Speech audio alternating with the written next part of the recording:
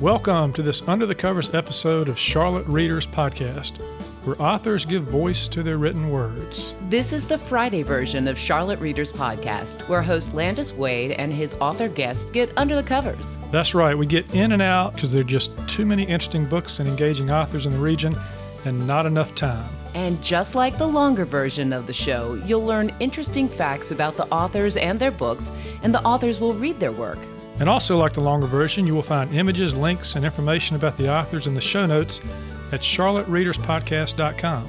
Support for Charlotte Readers Podcast is provided by Park Road Books, the oldest and only independent bookstore in Charlotte, conveniently located in Park Road Shopping Center.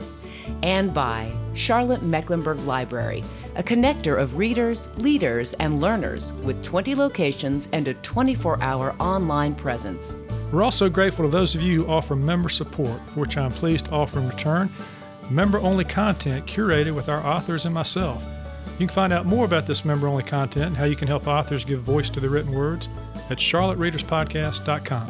When Landis is not getting under the cover at bookstores, at events, and on the road, he does it in the well-equipped podcast studio at Advent Co-working, located in the Belmont community near Uptown Charlotte. But enough with the prologue. Let's get under the covers. I'm your host, Landis Wade. Thank you for listening. Hey, listeners, welcome to this Under the Covers episode of Charlotte Readers Podcast. I'm with Jan Knotson, and we're talking today about his book, The Id Paradox. It's a story of three friends, Jake, Artie, and Connors, whose bond was forged during an almost fatal canoe trip in which only Artie's genius for survival kept them alive. It follows their ill-fated attempt to pass Artie's family across the border, his capture by a drug cartel, and Jake and Connors' harrowing escape from a Mexican prison and then from the prison of madness. Jan, welcome to the show. Well, thank you so much for having me. Man, I'm a little nervous already having read that little introduction. So before we get to the Id Paradox and talk about that, let's talk about you for a second. You were born along the various U.S.-Mexican border that you write about in the Id Paradox. I absolutely was, yeah. Where exactly? Laredo, Texas, the thriving metropolis. Yeah, and we were talking before the show about the differences between crossing the border today and probably when you were growing up there. What's changed? Oh, boy. Well, the Zetas drug cartel are in charge of the sister city there, and they rule with an iron fist. They're really brutal. Yeah. Did this upbringing influence the Id Paradox in some way? Absolutely. Yeah, how so? You know, being on the river there, I grew up actually maybe a half mile from the Rio Grande River.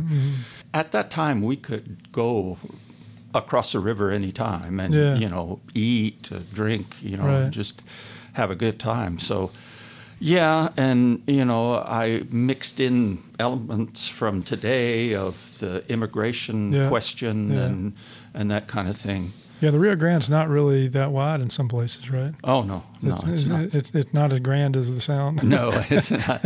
It's not. Before they put up those dams, it was quite a river. But So you've had quite a background in the arts. You've worked as an actor. I was looking at your bio, appearing on Another World, Search for Tomorrow, Matlock, The Young Indiana Jones Chronicles, and more recently in Beverly Lewis's The Confession on the Hallmark Channel. What kind of roles did you play?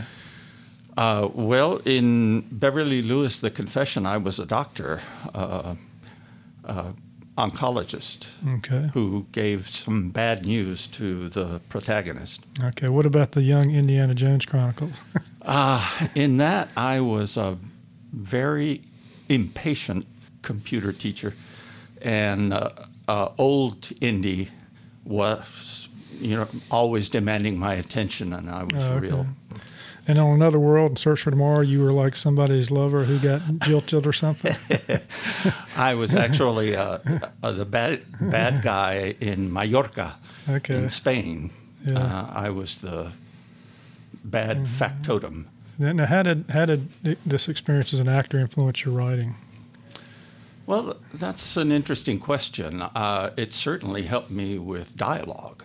And my novels are full of dialogue. So, but it gave me a sense of drama, which is, and high stakes, which my books are full of, I think. We were talking beforehand. I was asking about other things you'd starred in and acted in, and you talked about a play locally where you played Otto Frank and Anne Frank. Yes, Yeah. yes. And that was a difficult emotional role for you to play. It was difficult, but it was a wonderful experience. We formed into a family. The cast just formed into a family. We supported each other. We just it was wonderful. Even the techies, the tech people were part of the show. You know, part of the cast, part of the family. And so you've also written 7 full-length plays, and this information will be in the show notes, listeners, as to what he's written. But did playwriting, has it helped you in your novel writing as well? Well, I think so, because a lot of dialogue, you know, right? Yeah. the dialogue, yeah. And of course, you've written the 4 novels. We're going to be talking about Id Paradox today, but you've written other work as well. All right, well, let's do this on the Id Paradox. Let's talk about, before we get under the covers, let's talk about the book cover itself. What, since they can't see it here in podcast land, what are we looking at here?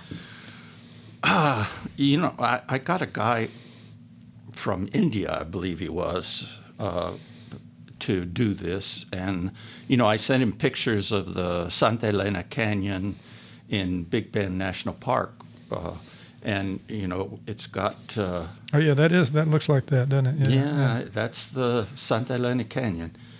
And, you know, I had to tell him, oh, well, they've been through hell, so you have to make them look like they've been through hell. Yeah, one guy's got no shirt on trying to build a fire. The other guy's got his torn shirt on and looks like somebody's fishing.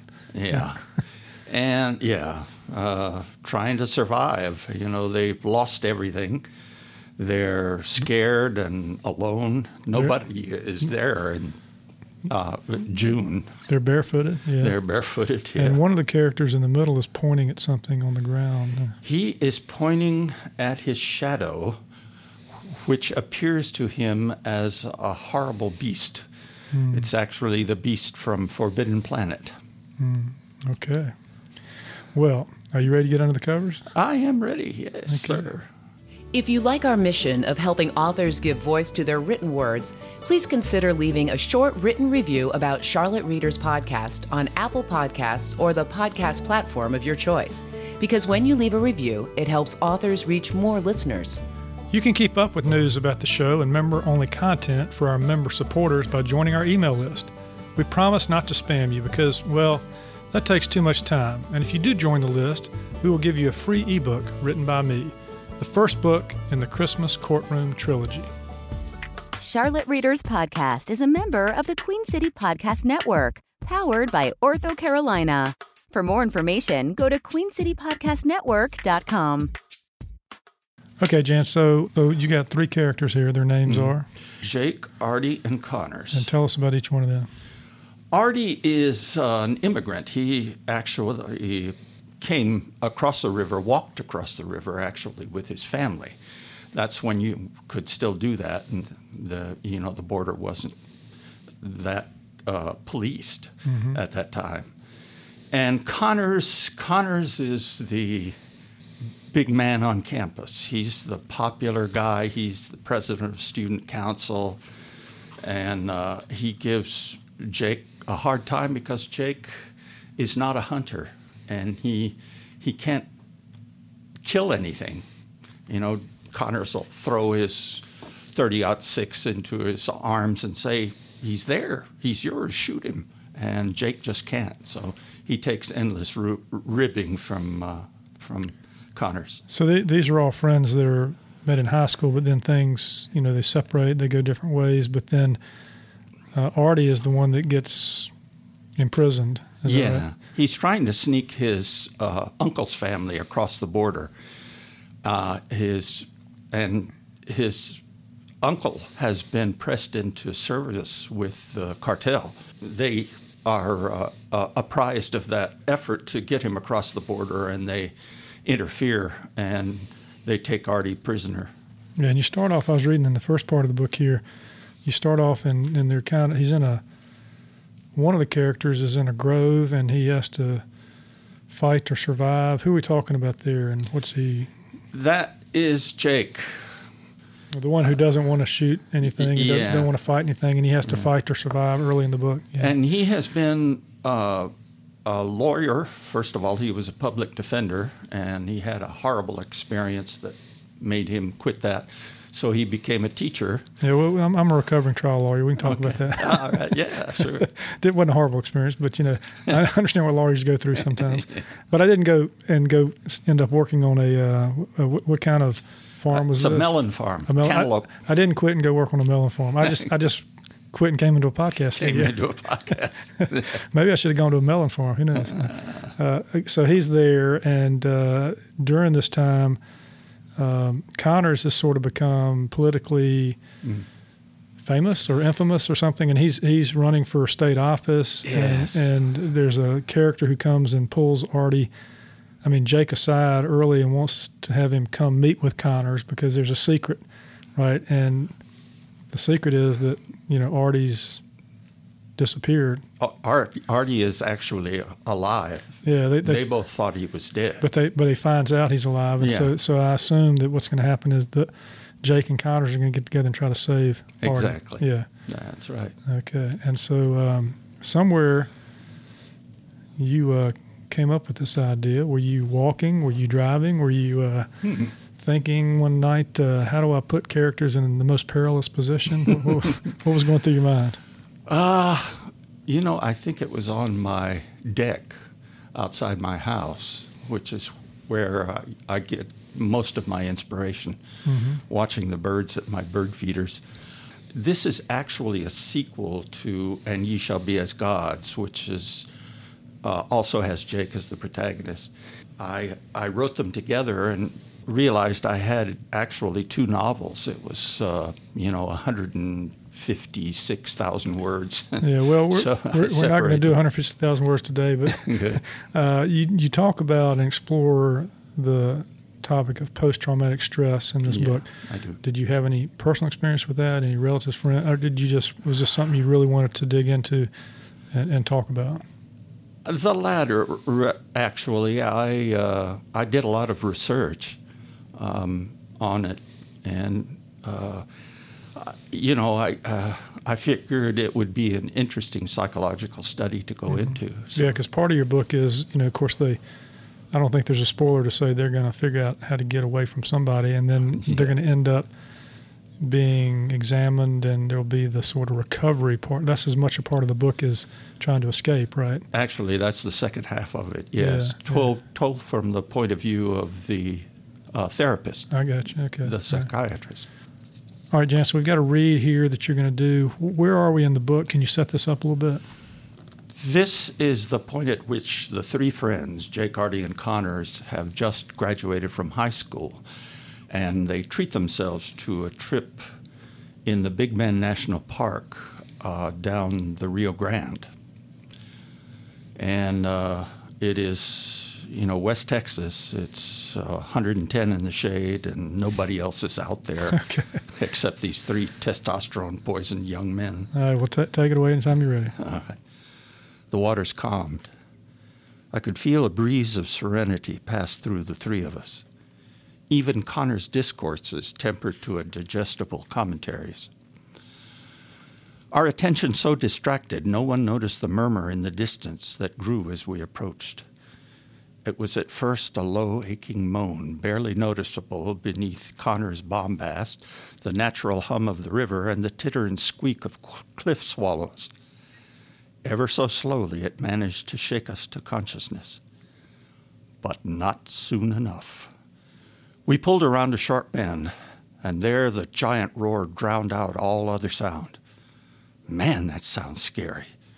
I doubt I was even heard beneath the clamor.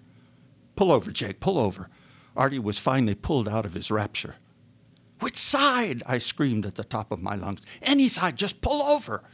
I judged the Mexican side was our safest bet and dug backward into the now raging waters to steer us to the scant piece of sand and rock. Connors, however, had not heard Artie's directive over the roar. What the hell are you doing, Jake? In confusion, he pushed off an exposed rock with his paddle to lead us back toward a mass of boulders and whitewater splashing murderously high. "No, Connie!" Artie screamed just above the thunder of the waters. But our working against each other sent the canoe widthwise into the first series of rapids. I managed to straighten us just enough to avoid our smashing sideways into a sharp-edged piece of cliff.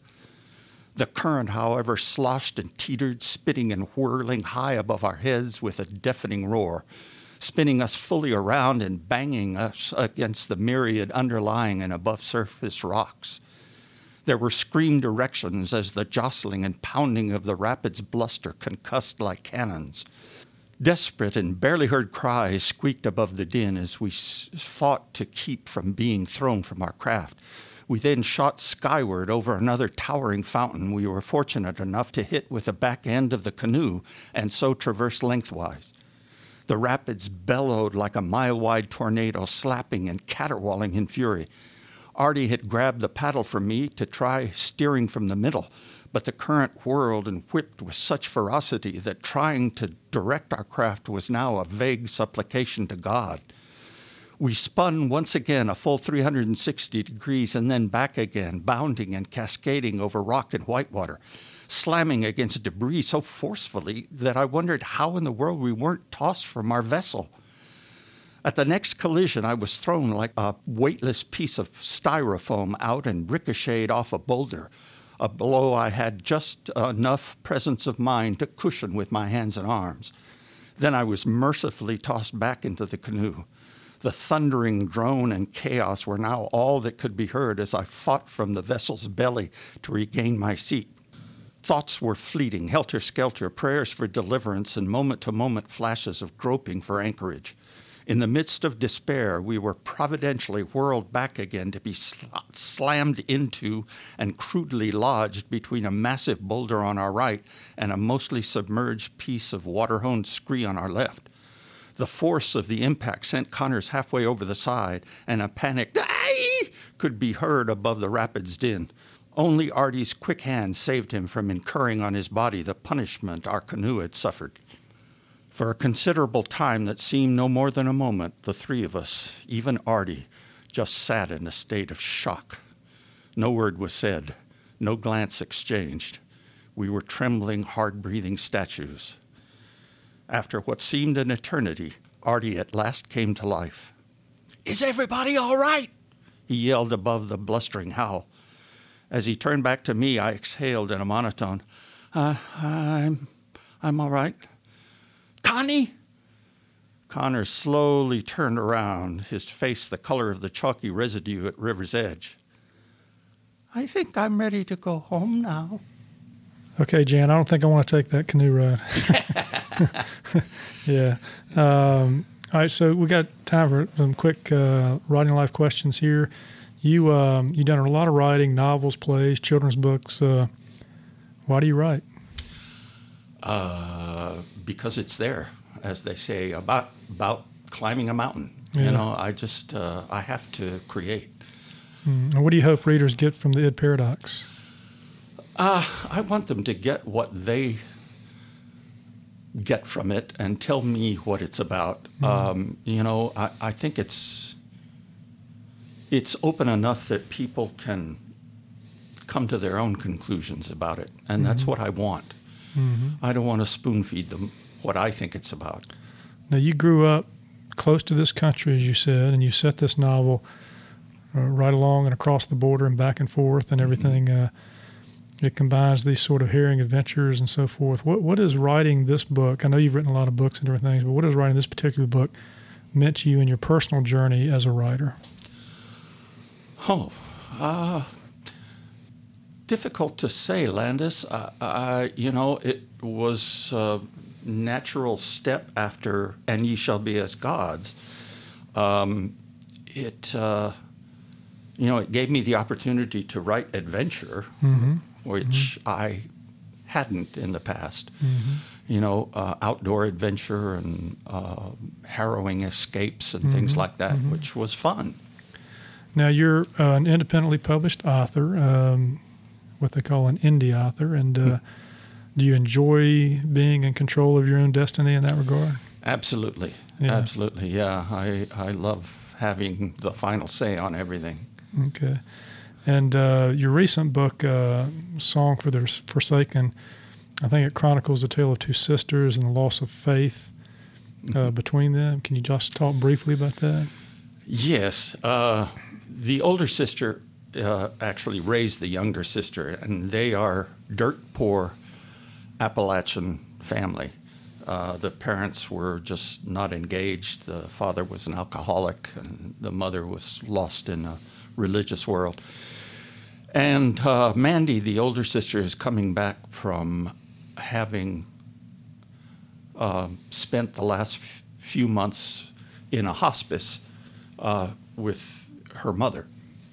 Mm. And that experience has just destroyed her faith. Mm. Now, your writing process, you were telling me you were an actor for a while. You were also a Spanish interpreter to help pay some of the bills, right? Absolutely. But in terms of your writing process, are you a morning, evening, any time of day, anywhere, someplace personal, what? I generally start writing after breakfast and write till about 3 o'clock when my dog starts complaining that she wants to go for a walk. Okay. So you like to do it sort of before things start happening during the day? Yeah. Yeah, okay. Absolutely. All right. Well, now, the joy of being retired is I can do it whenever I want. Do it whenever you want to, yeah. In your next book, you're working on something that has sort of a historical tie to your family, but it'll be fictional. You want to tell us briefly about that? Yes, it is a fictional account of my father's family's emigration from Poland in the 19th century. Mm. And it's quite a challenge because, history is written about kings and documents and polities and ideologies and that, not about peasant farmers. Yeah, well, you're going to have to go over there and do some research then, right? Yes. Well, I've been once. I've got to go back. All right. Well, listeners, you can find out more about Jan in the show notes. We'll have links, photos, other information about his books and writing. Jan, thank you so much for being on the show. Oh, gosh, Landis, thank you so much for having me. Well, that's it for today. Another fine author giving voice to their written word. Landis will be back next Friday getting under the covers with another interesting author. But before then, coming on Tuesday, we'll have another long-form episode with readings and conversations about the written words and the writing life of a local or regional author.